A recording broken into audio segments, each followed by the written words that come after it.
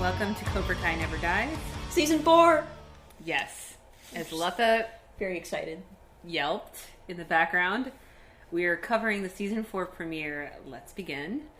And Letha, do you want to catch us up on what we've been through the last 8 to 9 months that the show has been on? I don't even know what we've been doing with our lives. Dodging Seriously. spoilers. We understand that the show has, at this point, been out on Netflix for weeks.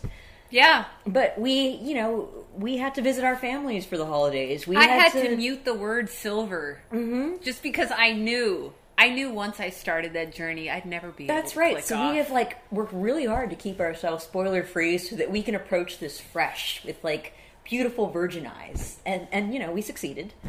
And tonight, we got into it. Oh, yeah. Okay, as usual, we'll start with the Netflix synopsis. Johnny and Daniel combine dojos, but their opposing styles immediately clash. Kreese tries to persuade a former partner to rejoin him at Cobra Kai. Who could that former partner be? God. You know what? I'm glad. I mean, we've gone through 9 months of excitement, and I always thought, is there any way that they can intro Terry Silver in a way that wouldn't be a complete letdown? I think they succeeded. Honestly, I want to start there just because... That's where the episode starts. Yes, that's what made this episode for me. So, we open to a very luxe condo somewhere in, Southern California? It's like Malibu, maybe? Yes. Beautiful. Oceanfront views, all that. We see a silver-haired gentleman. In a red robe. Wailing away at the piano. That's not the right adjective. He's playing a beautiful, passionate symphony. Sonnet? To who? Oh, nice. The ocean. And we don't see his face, but we don't need to. No, we just see that amazing mane of silver hair. Right. And we know. And we know. And he gets a call from an unknown number. Whoa. And he hears that voice, that smarmy Kreese voice. It's been a while. And Terry Silver, to his credit, hangs up without a word. Okay. And initial feedback. I love it because Terry Silver is the most ridiculous character that's ever existed in this universe or perhaps any other. And I think it is so great to introduce him, wearing a crazy red Hugh Hefner robe, playing a grand piano in his apartment. Yes, obviously that's what this man does. And I love how much information they pack in just that simple scene. Yes, he's still fabulously wealthy. He's found time to direct towards other hobbies, not karate. Yeah, he can play the piano. And Kreese is not even in his phone. Mm-hmm. Kreese isn't in his phone, and he has no desire to talk to Kreese. So, bam, that's all you need. How did you feel about that? I felt, on behalf of Kreese, a sense of betrayal. Not even non-buddy 69 or 68, whatever number. Look. I think that let's get all the Kreese-ness out right now. No, there's should we no do way. this chronologically? Kreese is always there. His shadow lurks in every single scene. I think that I was kind of proud of Terry Silver. Good for you for not keeping in touch with this weird homeless man.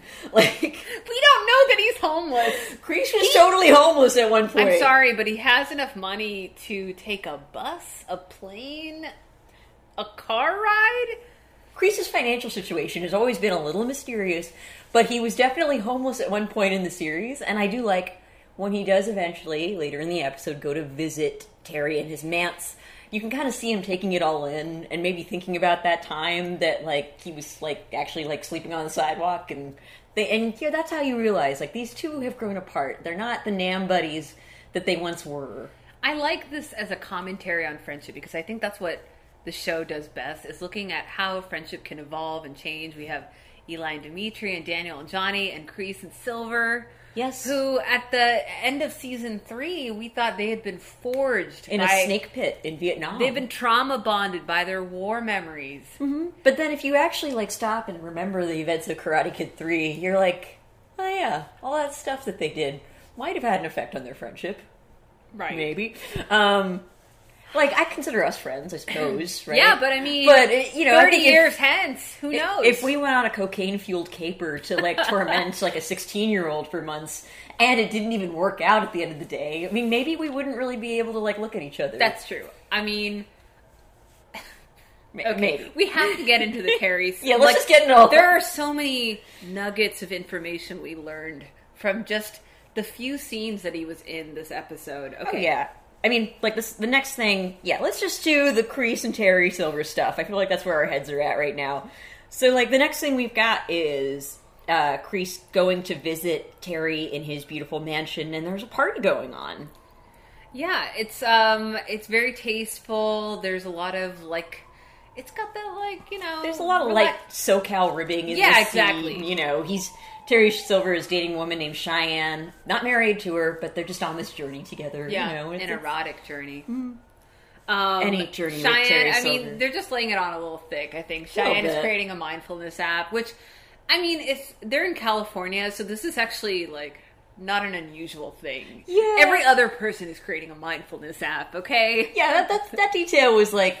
It only rang false for me because she's too late to the party. There's always there's already many mindfulness apps out. Exactly. But okay, sure. What do you think of Terry Silver's friends, or I guess party guests? We're introduced to a ginger fellow who mentions that Kreese has a Habsburg jawline, and like that. I think that's an insult. That is definitely an insult. That means you have a weak chin. And you look like you're inbred, and years of inbreeding. Yes. But, he says it like it's supposed to be a compliment, and Kreese gives him kind of like a no-homo look, It's a bit... I think that, honestly, like, I get how you're supposed to, like, look at this scene and be like, Terry's hanging out with all these phonies. But, like, they're a well-dressed lot. That's nice. Yeah, Kreese is, like... None of them have abused fillers as much as Kreese has. I mean... Can I say that? Kreese has fewer fillers in this season premiere. Like, his pout has been reduced to just a shadow of its former self. I don't know, maybe it comes back later in the season, but I want to notice that up front. Yeah. The Kreese pout... It's missing in action. Yeah, we still got like a bit of... there's some filler at work, but not as much as last season. That's true. I mean, maybe he toned it down visiting his friend. Yeah. And he's found his friend has made some changes too. Terry Silver looks great. Exactly like the kind of person that's had like 40 years of being obscenely wealthy. And the work that he's had done to his face is excellent. Seamless. Clearly not working with... What do you think has happened to Dynatox? I'm sure we'll find out. I'm sure Dynatox is still, like, running. I mean, one of the... No, do you think someone eating tofu skewers and possibly bankrolling a mindfulness app is... Especially someone like that. Oh, that's true. I don't know what Dynatox does, except manufacture evil chemicals, I think, but, like... It's dynamic toxicity. Oh, wow. I don't know. That was just... Did you just make that up? Yes. I thought you were for real for a second, but... I mean, one of the greatest details of, like, Karate Kid 3 is that Terry Silver, karate dojo villain at large, is also, like, the CEO of a company called Dynatox. But why not? And he takes a break, like a sabbatical, basically, to torment Daniel LaRusso. But anyways, I think he's still in charge. I honestly feel sorry for anyone who has not seen the third Karate Kid movie, because this episode includes, like, a few flashbacks to that movie where you see young Terry Silver in his old bathrobe making crazy phone calls, cackling to himself. And we find out, well, he's going to blame it all on the cocaine. But do you feel like that's plausible? Oh my God, it's so plausible. It's just I know cocaine is a hell of a drug, but I mean, there's something else, right? Like, it's not just drugs driving you to... That's what Kreese wants to think, because when he confronts his old friend later, as the party's wound down, Terry's like in a moment of solitude. He does that whole, like, you've changed, man. You're eating tofu with a woman named Cheyenne. Remember when you used to be a killer, etc.? And Terry's response is so pitch perfect, where he's just, like, remembering Karate Kid 3. He's replaying the movie in his mind, and he was like, I was just so hopped up on cocaine then. I was tormenting a teenager for months because of a high school karate tournament. He still calls him Danny Boy, and it still struck this, like, deep chill in my heart. I was like, I'm afraid for Daniel, because I feel like, yeah, sure, you can dress a man up in a fancy Hugh Hefner robe. You can let him play some piano sonnets, but but inside. The animal's still there. The cobra is still there. The cobra is still there. I mean, I was kind of like, good for you, Terry, getting your life together after, like, that crazy fever dream that was, like, the year 1989. Right, and we don't know how many years have elapsed. Oh, and he says this great thing when he's, like, talking about how that was a crazy cocaine-filled nightmare. It was the 80s. It was the 80s, man. Things went down. You can say that about any decade. I thought drugs were linked to the 60s. But then cocaine 80s is true. And so the last scene is, like, Terry alone eating grilled vegetables, like, with the saddest expression ever on his face. And, you know, and, like, Kreese made fun of his fancy new friends and, like, how he's, like, you know, forgotten Nam, forgotten, like, the animal inside. And, like, he goes down to the cellar because Cheyenne asks him to get a bottle of, like, fancy wine. And then you see him, like, suddenly recover the animal a little bit. And then he, like, basically does a roundhouse kick to a bottle of red wine, which I gotta say, it's not hard to kick a bottle of wine. I mean, either of us could do it right now. But okay. I mean, with that kind of style, you know? I mean, it does splash in a really dramatic way onto his painting. It's like blood on the canvas. With no shards of glass. Of his life. Yeah. And so obviously, I get, you know, obviously you knew he was going to join the fray, but, like, yeah, I like what they did here, where it's just, like, Terry is not that eager to, like, partner up with his erstwhile homeless friend. Did you feel like it was a real about-face? Because he says, you know, it was the drugs, it was all that coke, and I want to shut the door on Nam and this very dysfunctional friendship where, like, you've been mooching out. I don't know how Kreese supports himself, honestly, before this. He disappeared off the face of the earth, possibly homeless, and, you know, Kreese isn't even in his phone. Terry Silver's found therapy, he's found mindfulness, etc., but is that all just kind of like he doth protest too much? Well, and all Kreese has to do is kind of, like, activate him? I'm just wondering, like, we see Kreese in that position so many times, right? He's always activating people. Yeah, like Robbie, like Robo-Robbie, which we'll get into, but, like, at the end of season 3... Kreese's mind manipulation powers like, are Jedi-like sometimes. Yeah. But I kind of wish... I was actually really, like, amazed that the show just alluded to him being on cocaine, and then, like, had the gall to show clips from that movie where you're like, oh yeah, no, definitely. He's, like, laughing to himself in a sauna. I kind of wish that they just said, like, no, Terry has totally found enlightenment, except when he does drugs, it brings out the evil karate villain side of him. I would love that to be linked. I mean, if this were a soap opera, I could see, like, Kreese, like, slipping some cocaine. Like, you have to snort cocaine, right? I'm not a total rube. Like, yes. It's not like he could secretly drug him and being like, okay, now you're going to get your ass back to... Well, it's like he has a hard day at Dynatox. He does a line to calm down. He has no hard days. And before you see him? Well, yeah. He's living a blessed life. He might be retired, actually. But maybe it's saying he's lost connection with anything that makes him feel alive. Like, this is not the real Terry Silver. This is like the fight club that he needs to join in order to, like, feel something again. Yeah, sure. And, like, dude, I mean, maybe you're right. He doth protest so much because it's like, there's no amount of drugs that can make you, like, sneak down a teenager's chimney to, like, fuck with him, right? When you think about it, like, all this stuff that he's surrounded by, the tofu skewers, Cheyenne, who he's just on a journey on, he doesn't actually have anything permanent, you know, grounding him. It doesn't even seem like he particularly likes those party guests. He's just kind of sitting there in the back seat of his own life. And he used to be in the front seat, goddammit, with Kreese. Okay, I guess he was in the front seat, but he was shotgun in the front seat. Like, he wasn't driving the car, right? Kreese brings excitement and vitality to his life.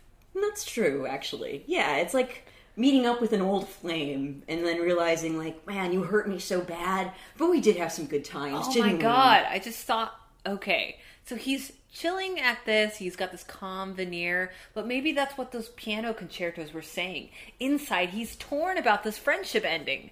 And you know what? I found out what the theme of this... playing away his pain. I know what the theme of this episode is. The theme is exes. Exes. Yeah. And these... so true. These are bitter exes. He lost the true friend that he ever had from Nam, and he's been trying to walk away from that pain. And he realizes, no, he needs closure. Mm-hmm. He needs karate. If that closure happens to involve being like a 60-year-old man tormenting a bunch of high school kids, then so be it. You know? And let's be real honest. I mean, I'm happy for Terry Silver. It's nice to have a 30-year Kreese break, but, I mean, it was never real. Okay? It's true. The life that he was living without Kreese. I mean... The beautiful, beautiful life that he was living without Kreese. What was that? A dream? That's not the Terry Silver we want. Yeah. His hair is not even in a ponytail, for God's sake. It will be. Don't worry. Okay. So speaking of exes, should we do Daniel and Johnny? Yeah. So, I mean, I don't know how to feel about this aspect of it, because there was a kind of heaviness to their interactions. I think, so the first scene, they open with them at Casa Daniel, who's, I guess, graciously offered his house. Okay, sorry, before we get into that, can we just do a brief aside? Yes. For the rest of the LaRusso clan. Oh, God, yes. And where the season finds them. Amanda is a shattered woman, wine day drinking. I think it's evening. Sure. It's It's 5 o'clock somewhere, Lutha. This poor woman has installed a security... What? See, yeah, like security several system, alarms, yeah. doesn't feel safe in her own home. But see, Amanda I've always been very fond of as a character. I think I like her more than you do because, like, she's, like, the voice of reason, but I don't think she's a scold about it. Like, I think she's just, like, she's the voice of reason, like, in earlier seasons, she was, like, the sardonic voice of reason. But now you can tell that, like, this universe has broken her. It's like, she's like, wait, she actually recaps what is at stake this season, which is that they need to defeat Cobra Kai, led by Kreese, in a karate tournament to keep, like, their children safe. And you can tell she's just like, what the fuck? How is this? How is this a thing? And she's not wrong. I ask again, should we be watching for divorce this season? Is that even something that we could hope for? Well, ever practical Amanda is like, the reason they can't go to the cops is because it would be another PR nightmare for their car dealership, which... Their dealership is done.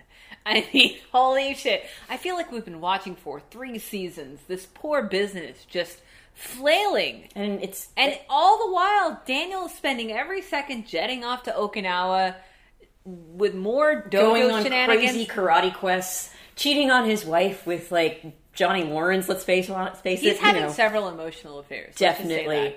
So Amanda, I don't blame her for day drinking. She's just, like, realized she's that... a shattered woman. Yeah, that despite being, like, the sane person on this show, the one who was just like, this is silly, she's like, you know what?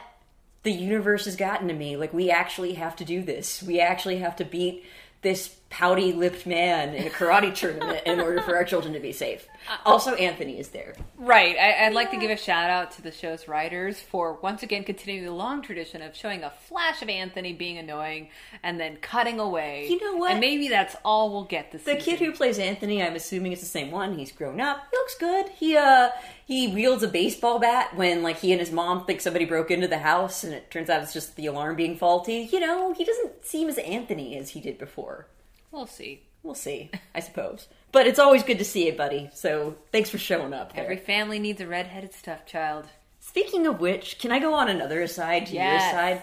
One of the things that has always been a strange thing about this show is that there are a lot of extras, like recurring extras, like in both dojos, who never get names, often don't get lines, but they're just kind of there. So you're just like, who is that redheaded kid in Miyagi-Do? He's been there since the beginning, I think, but, like, who is he? And the thing is, there's, like, maybe, 15 kids at Miyagi-Do, which is not a ton. Right, and it's like, okay, so last season, I'm going to point this out because it's totally relevant.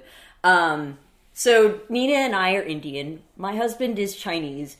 And, like, he was, like, listening to us record an episode from last season where I kept, like, referring to the Asian kid.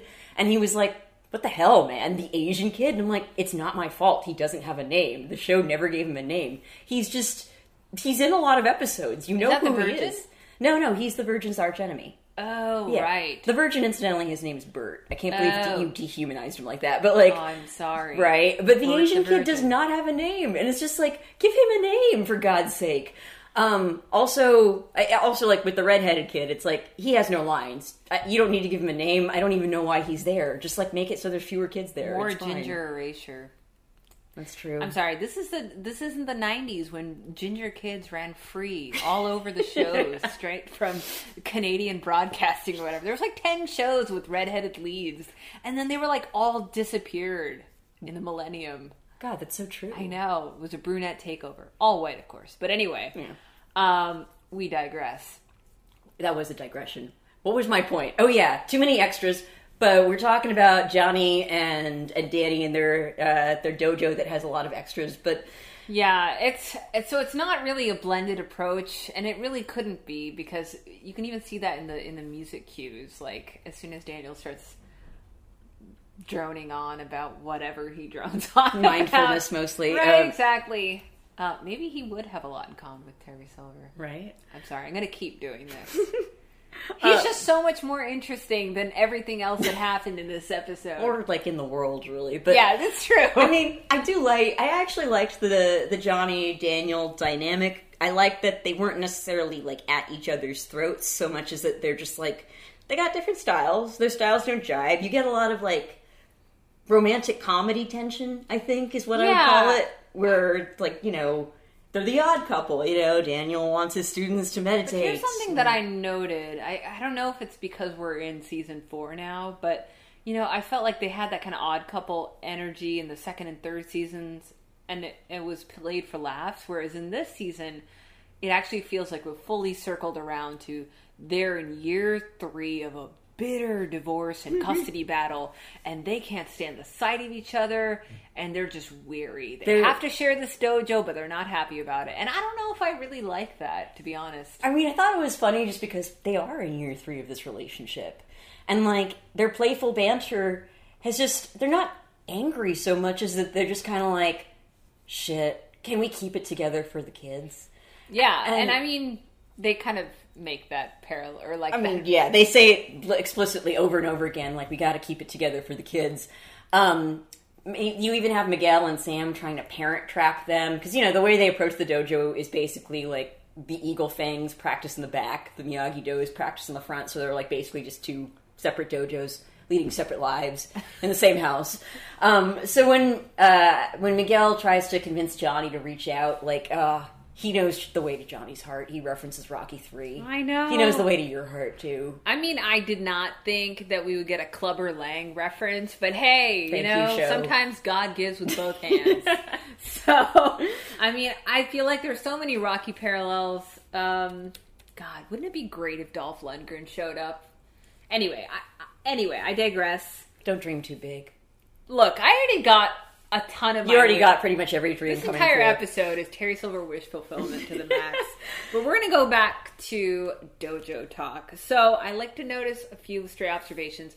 The random rock in Daniel's dojo will not go away.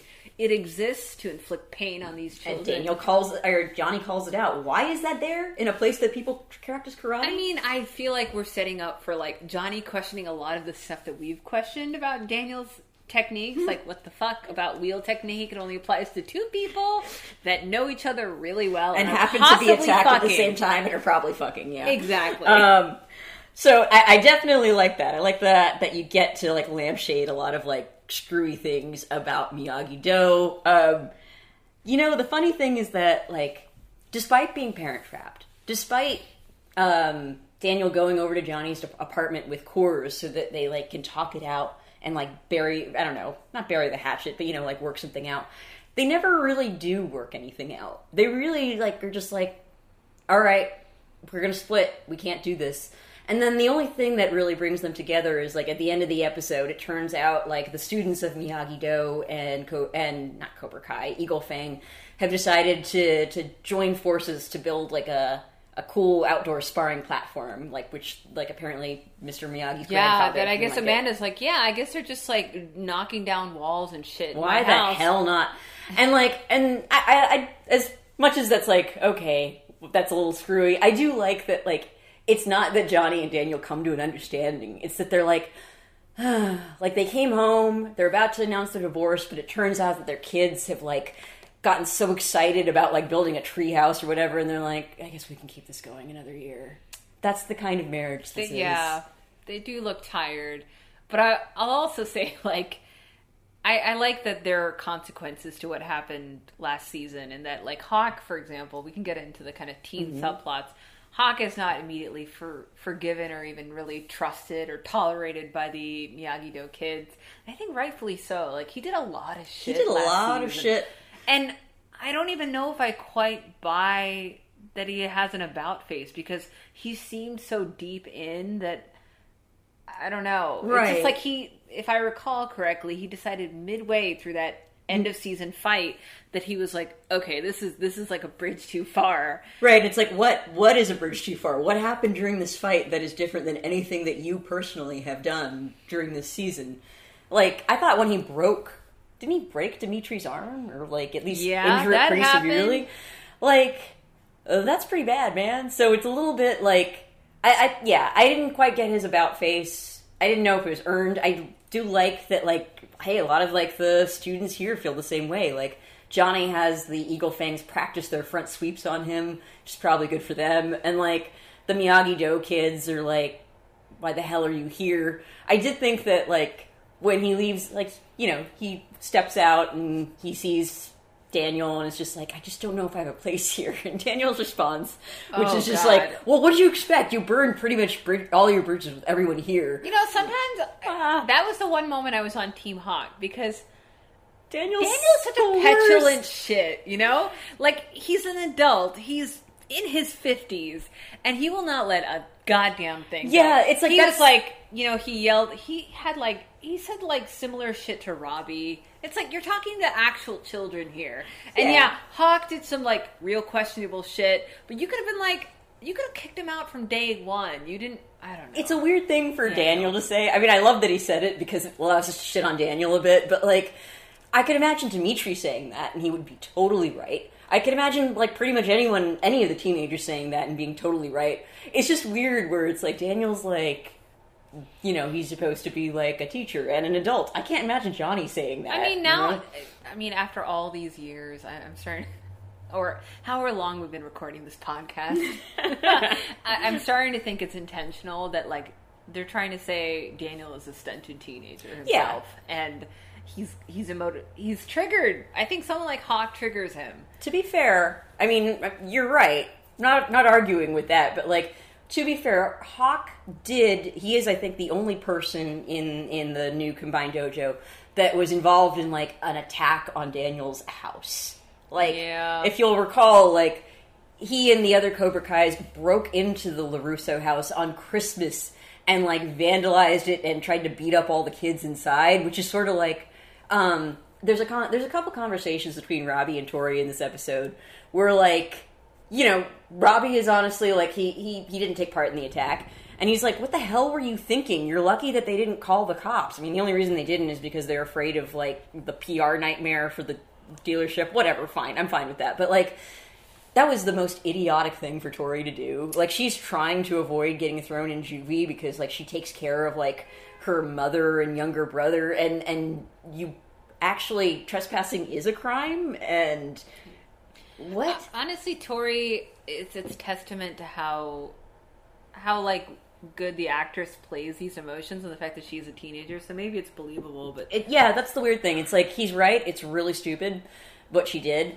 but it's weird because it's like not... Sam LaRusso becomes this, like, cipher for her to project I think a lot of, like, class resentment, rightfully so perhaps, but it's also like Sam is so boring that it's like, it's not worth it, girl. Like, seriously, you're gonna graduate in a year, you know? Yeah, you can pick a better nemesis, dude. Sam might be, like, rich and, you know, protected, and you're gonna meet, like, 12 million people like this. You will meet so many people like Sam down the road, and it's like, I like that she says to Robbie, and you're right, despite her doing something incredibly stupid, I didn't necessarily not believe that she would, because, like, yeah, like, the actress plays her quite rightfully as, like, she's a teenager, she does stupid shit, and, like, when Robbie brings up, like, these really pointy points, like, you could have been arrested, dude, like, she basically responds by saying, like, well, Sam gets everything she wants just by pouting. And, one, I understand you didn't really answer anything that he was, like, saying, but two, I get it. That's where your mind's at. And you're not necessarily wrong about that, and you're resentful about it. Arguing with teenagers is exhausting. Right? They just managed to just kind of, like, circumvent whatever you were talking about and say, well, she sucks. And then you're I like, mean, she does suck. Part of me thinks Tori is so angry because she's just she's surrounded by like 6 people now. Like one of them is Kreese, who's her, I guess, benefactor, and then you have Kyler, who's who only has a few lines, but they're all talks goals. about how ASU is the Harvard of the West Coast. Not true, by the way. My God, so good.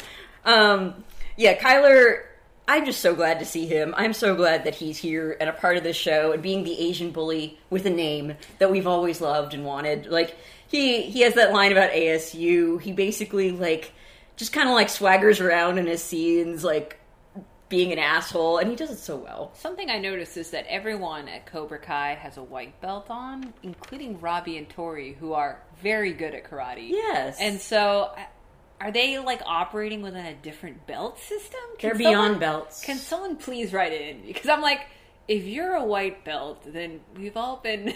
then my orange belt means nothing. You know, belts are for cucks. They don't need belts. White belts are for cucks.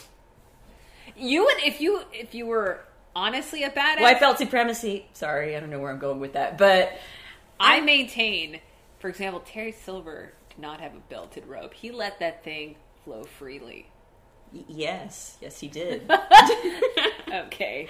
But you said you'd check me if I got into my little Terrence Silver reveries. I don't know if you can be checked at this point. Okay, let's get into Robbie because we actually get... We get some, actually... He cut his hair, Lutha. Yeah, he did cut his hair. And I wrote in my notes, do I like him better because he cut his hair, or am I that shallow? And I think the answer is yes. I mean, he didn't cut his hair that much, dude. But... He cut it enough because there was a flashback and I, like, recoiled instantly. It's just that extra inch, but... Honestly, Robbie as a character, he's the most likable he's ever been at the top of the season. I find it a little weird. We were, like, commending him because he has that scene with Kreese where he's like, yo, bro, like, actually, I'm not joining your dojo. I'm just looking for a place to crash. Yeah, and it's a nice, like, walking back of, like, you know, in the season finale of the 3rd season, he's basically like, join us. Cobra Kai is the way. He's like a Robbie robot. And I like that, like... I think the show realized, like, wait, come on now. He was, like, just a part of Miyagi-Do. He's, like, not, like... Was he on cocaine, too? I mean, like, I need an explanation for the way Robbie was. Right, because I think what he says is pretty much like, dude, you know, I need the place to crash, and also, like, I didn't say I was going to join Cobra Kai. And, like, you know, and I don't want to be your pawn. Kreese has a great thing because Kreese is always like living in a different movie than everyone else. And he's just like, okay. I need to know, where is Kreese living? I mean, the dojo. Is he like hiding his sleeping bag from Robbie? Like, is he? I need to know. I'd like to think that with his superior accounting prowess, he's found a way to siphon off some funds to play for like a living place. But who knows? I really think he's running out of money. I mean, that lip filler money is gone. He had a very smart, like, jacket on. He was dressed amazingly. Where's his pea coat? I mean, oh, wow, are his clothes, like, from Rent the Runway? Or, like, he's back to homeless Kreese. Listeners, write in with your thoughts about Kreese's economic status. Like Johnny was running Cobra Kai, and he wasn't like living in a fancy place or wearing a pea coat. So I don't know. I don't know about Kreese's life. I just love the look on Terry Silver's face when he saw that unknown and he heard Kreese's voice because he was like, "Oh, it's my moocher friend." Yeah, it's my homeless friend. We all have a moocher friend from Nam. Are you looking? Why are you looking at me? Not the guys. But Kreese does say this thing where he's like, "Robbie, I don't think of you as a pawn. I think of you as a king," which is just great. And it's like, at this point, is nobody wise to Kreese's bullshit yet? Right. Like, absolutely nobody? I mean, it seems like for a second, Robbie's just like, okay, you're a creepy man, and I don't really care about trophies. Like, dude, like, I was just in juvenile hall. I got, like, no family. I don't really care about this. And I liked that, like, sort of sensible Robbie. And I didn't even mind Robbie. Like, he gets a scene with Sam, too, in this episode. Oh, that was great. Yeah, like, Sam is... So, it's funny, because in this scene, like, Robbie is definitely in the wrong. He's being, like, cool. He's being cool about it. He's like, you made a choice. Whatever. It's fine. You chose Miguel over me. And which is funny, because it's like, Sam, like, desperately tried to contact you when you were like in juvie and afterwards, and you never returned her calls, and then one day you randomly showed up at her house and Miguel was there, and then you like went all Darth Vader on her. So it's just like, but you know what? Again, he's a teenager. What are you gonna do? No, but I mean, I think he's rightfully responding to the fact that apart from this scene, Sam has never shown any emotional honesty. Like, she came clean and she was like, yeah, it was more complicated. I had feelings for both of you. And I like that what she said was that, like, I was so mad at you after, like, what happened in school and, like, what happened to Miguel, which is, like, she never said that, actually, in season 3, but, like, that is realistic, you know? And you're right, maybe, that she has never really been upfront about, like, her feelings about all this and that and the other thing. That said, like, yeah, no, Robbie was, like, in the 3rd season, lest we forget, like, he did, like, kind of paralyze a kid. Didn't seem to feel that bad about that so much as he felt bad later on that his girlfriend was talking to the paralyzed kid. Ex-girlfriend, because he'd never returned her calls for months. Right. I mean, I'm honestly just relieved to see the end of... I mean, maybe they'll do something interesting. Every season, we're like, maybe they'll do something interesting with Sam. I'm not holding my breath. I think this is like the most she's been able to own her actions, etc. But like even her scenes with Miguel, I realized once again Miguel got maybe a couple scenes and he's just kind of like the happy-go-lucky sidekick. And given how much airtime was given to like Robbie, and Robbie had that like kind of cool showcase in Cobra Kai where he was kicking, you know, beating up everyone and for some reason for the mantle of Cobra Kai to win the honor of being like Kreese's second hand. I guess, because it's like the show does allude to the fact that like he's like their Hawk. He wasn't like fighting with them really at like the big fight at like LaRusso's house. I actually can't remember where he was. Maybe he was just like hanging out with Kreese at the time. Who knows? But like, and they're like, are you really one of us? And he just basically, it's just a chance for him to, like, showcase his karate skills, and they all come at him, and he takes them all down, and Tori, meanwhile, is kind of hanging back and watching with a look of, I would describe, extreme sexual arousal. Fair. I want to tell everyone, you know, there's life outside this dojo. There are other teens. There are other men. To date. But no, I don't think there are. But, like, yeah, so definitely that's how he secures his place. There's a fun thing where it's like they're making a big deal about like Johnny and Daniel joining forces and sharing their styles, but like, you know, it's like a fun reminder that like, hey, you know who else knows Miyagi-Do karate is this kid, and he can share it with all these Cobra Kais.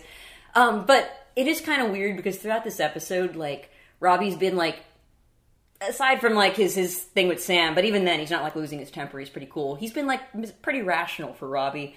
And so it's a little odd that at the end of the episode, he's decided he's like Mr. Cobra Kai. He's Kreese's second hand. He's doing this. It would make more sense if Kreese is like, hey, if you want to live here, you got to go teach this class. And then he slowly like gets, I don't know, brainwashed into Cobra Kai or something. Because now it just seems like you said you made this big passionate statement about staying neutral, and now you're kind of... Yeah, or just that, like, you have more important things to worry about than this tournament, which is true. I mean, you're also essentially homeless right now, but, yeah, so I think it would actually, you're right, it would have made more sense if it's like, well, if you want to keep mooching off of me, kid, just as I mooch off of Terry Silver, you're gonna have to earn your keep. How many episodes do you think before him and Tori become a thing? Like one. I mean, come on. So this was the episode, huh? Tori's looking at him like kicking everybody else's ass, and she's just like, yes. Jesus Christ. I mean, give Tori something to do. Like, I think it's a sad waste of her character for her to have so many feelings about Sam. Like, Sam is just a blank canvas. Yes, but Sam represents a lot of things to Tori, which, like. I kind of see that's realistic, in that, like, I mean, one, Sam, like, dated both of the guys that, like, Tori is interested in, but, like... Again, there are other guys. You think so, but there aren't. I mean, who's she gonna date, that ginger kid who doesn't even have a name? She's going to the skate park to loiter every day. You can't date another skater? There's, like, 9 other guys. Probably look exactly like Robbie. Tori needs a man who can, like, throw a roundhouse kick, okay? Oh, God. I mean, if karate really is sweeping the valley, then, again, she should be able to find that. But... Anyway, yeah, I think you're right. It's gonna be if maybe, I'm gonna say 3 episodes. I'm just wondering, would anyone care if they got together, though? Because Sam has moved on. Miguel doesn't care. Yeah, no, nobody would really care. I mean, to be honest, like... This isn't like warring families or anything, so... Yeah, they're both in Cobra Kai. I don't know. They're both, like, rejects of the people who are now dating each other. Why not? You crazy kids. If you can make it work, sure. Yeah, I've always found, like, Robbie to be, like... his motivations are always kind of like, what are you even doing right now? But, hey, for most of this episode, I kind of got where he was coming from, which is unusual. One thing we haven't talked about is Johnny cooking a lovely meal for Carmen and family. His apartment's looking nicer. He's upping his culinary skills. Yeah, he got recipes off the Chili's website. I mean, maybe we're completely wrong about this, but it really seems like Miguel is in the dark about Carmen and him dating, which is shocking crazy. Because why would they be over there for dinner? Why did he make them, like, all this food? And, like, it seems, like, obvious that he's, like, playing stepfather here and that he and Carmen are dating. But then, like, Miguel starts talking about him trying to hook up with Allie. The long shadow of Allie Mills. Right, and, like, you know, and, like, Johnny's like, shut up, don't let my spot. And I'm like, I was honestly just like, wait, Miguel doesn't know that you guys are dating? Or does he know, and is he trying to, like, sabotage? No, Miguel, no, he's not trying to do that. He's just talking. But I mean, maybe he's just retelling the grand story of, like, I don't know, like the epic love triangle. Yeah, I guess he is, and she's truly coming from a place of ignorance that his sensei's boning his mom, which, you know, I guess... And Carmen's feeling insecure and decides to slow things down, which I wasn't sure, like, how fast they were moving to begin with. Just seems like they've hooked up a few times, and Didn't he tell her he loved her? Yeah, so it's kind of all over the place. I don't know, dating's weird, guys. Dating is weird. One thing that's always been... Like, a lot of the tension you would think would be, like, with Miguel, like, oh my god, like, you're dating his teacher and, like, the most important figure in his life. But Miguel doesn't really seem to be bothered by that. Like, did Miguel know they were dating before? I think so. If we're wrong about this, please tell us. But I don't feel like you'd bring up Allie if you were, like... I think Miguel's, like, a pretty smart, sensitive kid, and I just... Yeah, and he's not, like... This wouldn't be a smart move. Right, and, like, he doesn't seem like he's out to torpedo a potential relationship between his mom and Johnny. Does he know that, like, they kind of, like, dated in the past? This is gonna haunt me. Because I kind of think he does, but he's, like, just the nicest kid in the universe and is, like, cool about it, like, whatever makes them happy. Anyway. Do you feel like Carmen and Johnny's relationship is gonna go the distance? I think that it will in this show, but... She doesn't have a personality of her own. No, not really. I mean, it just can't be mom. I'm sorry. Being a mom is great and everything, but, like... She seems like a very... Name one other thing. Yeah, she seems like a very nice lady. Yeah, like, she's nice, and she is sometimes the voice of reason, but, like, Amanda does the voice of reason thing better because you can tell she's being the voice of reason while, like, drinking a gigantic glass of wine. Right. I mean, we're watching for Amanda's slide into alcoholism this season. Yeah. We're AA meetings, we're there, front row center. She's very entertaining, I've always thought, but, like, Miguel's mom is just nice, and... I don't, like, even now I'm, like, just calling her Miguel's mom. Her name is Carmen, but you just kind of think of her as, like, Miguel's mom. It is with great reluctance that I'm going to have to retract my season 3 theory that Terry Silver is Miguel's dad. Hey, don't you retract that. I was just coming around to that theory. What? No, I'm kidding. Obviously I wasn't. Wait, no,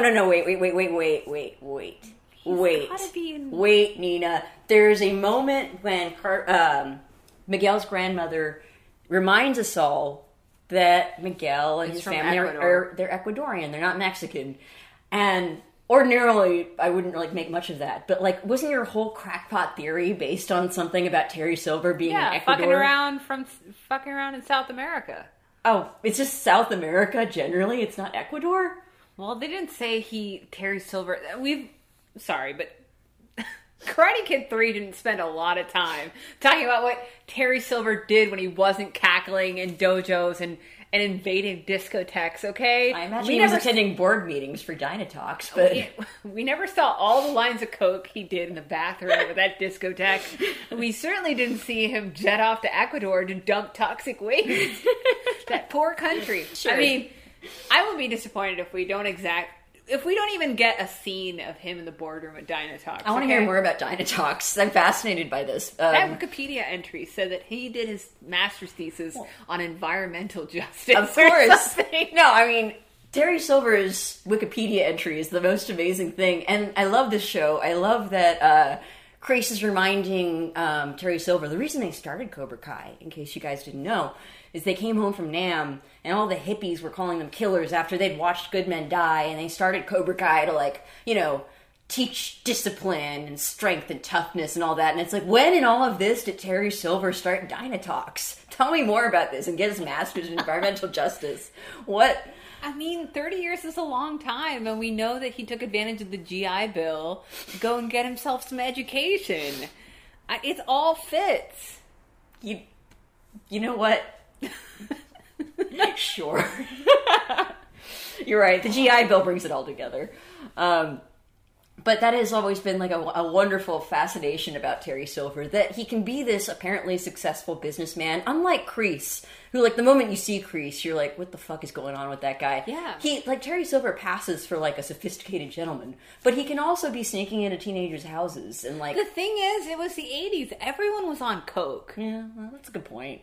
Or so I've heard. Mm-hmm. We were sadly very young. I know, we were too young to do coke. But it's not too But late. I've seen Wall Street. I mean, I know what's up. Yeah, we're cool. You We're had hip. to do a line of coke to even close a deal. Or make a trade, or whatever happens there. Yeah. Trading and passing and whatever We else. should watch Karate Kid 3 again, but after doing coke. I think the layers would become very clear. Yes, I love it. We'll put our drug, sex, and profanity label on this pod. Podbean lets us get away with everything, guys. There's no rules. It's true. Okay, stray observations. Anything else? I mean, I think my theme of exes works pretty well. Yeah. That's what this episode should have been called instead of Let's Begin. Dimitri and Eli. Mm-hmm. Are we calling him Hawk or Eli? Because he's back to... He's technically still Hawk. He's still Hawk. He's still got the mohawk and stuff like that. So yeah, you got your Dimitri and Hawk thing.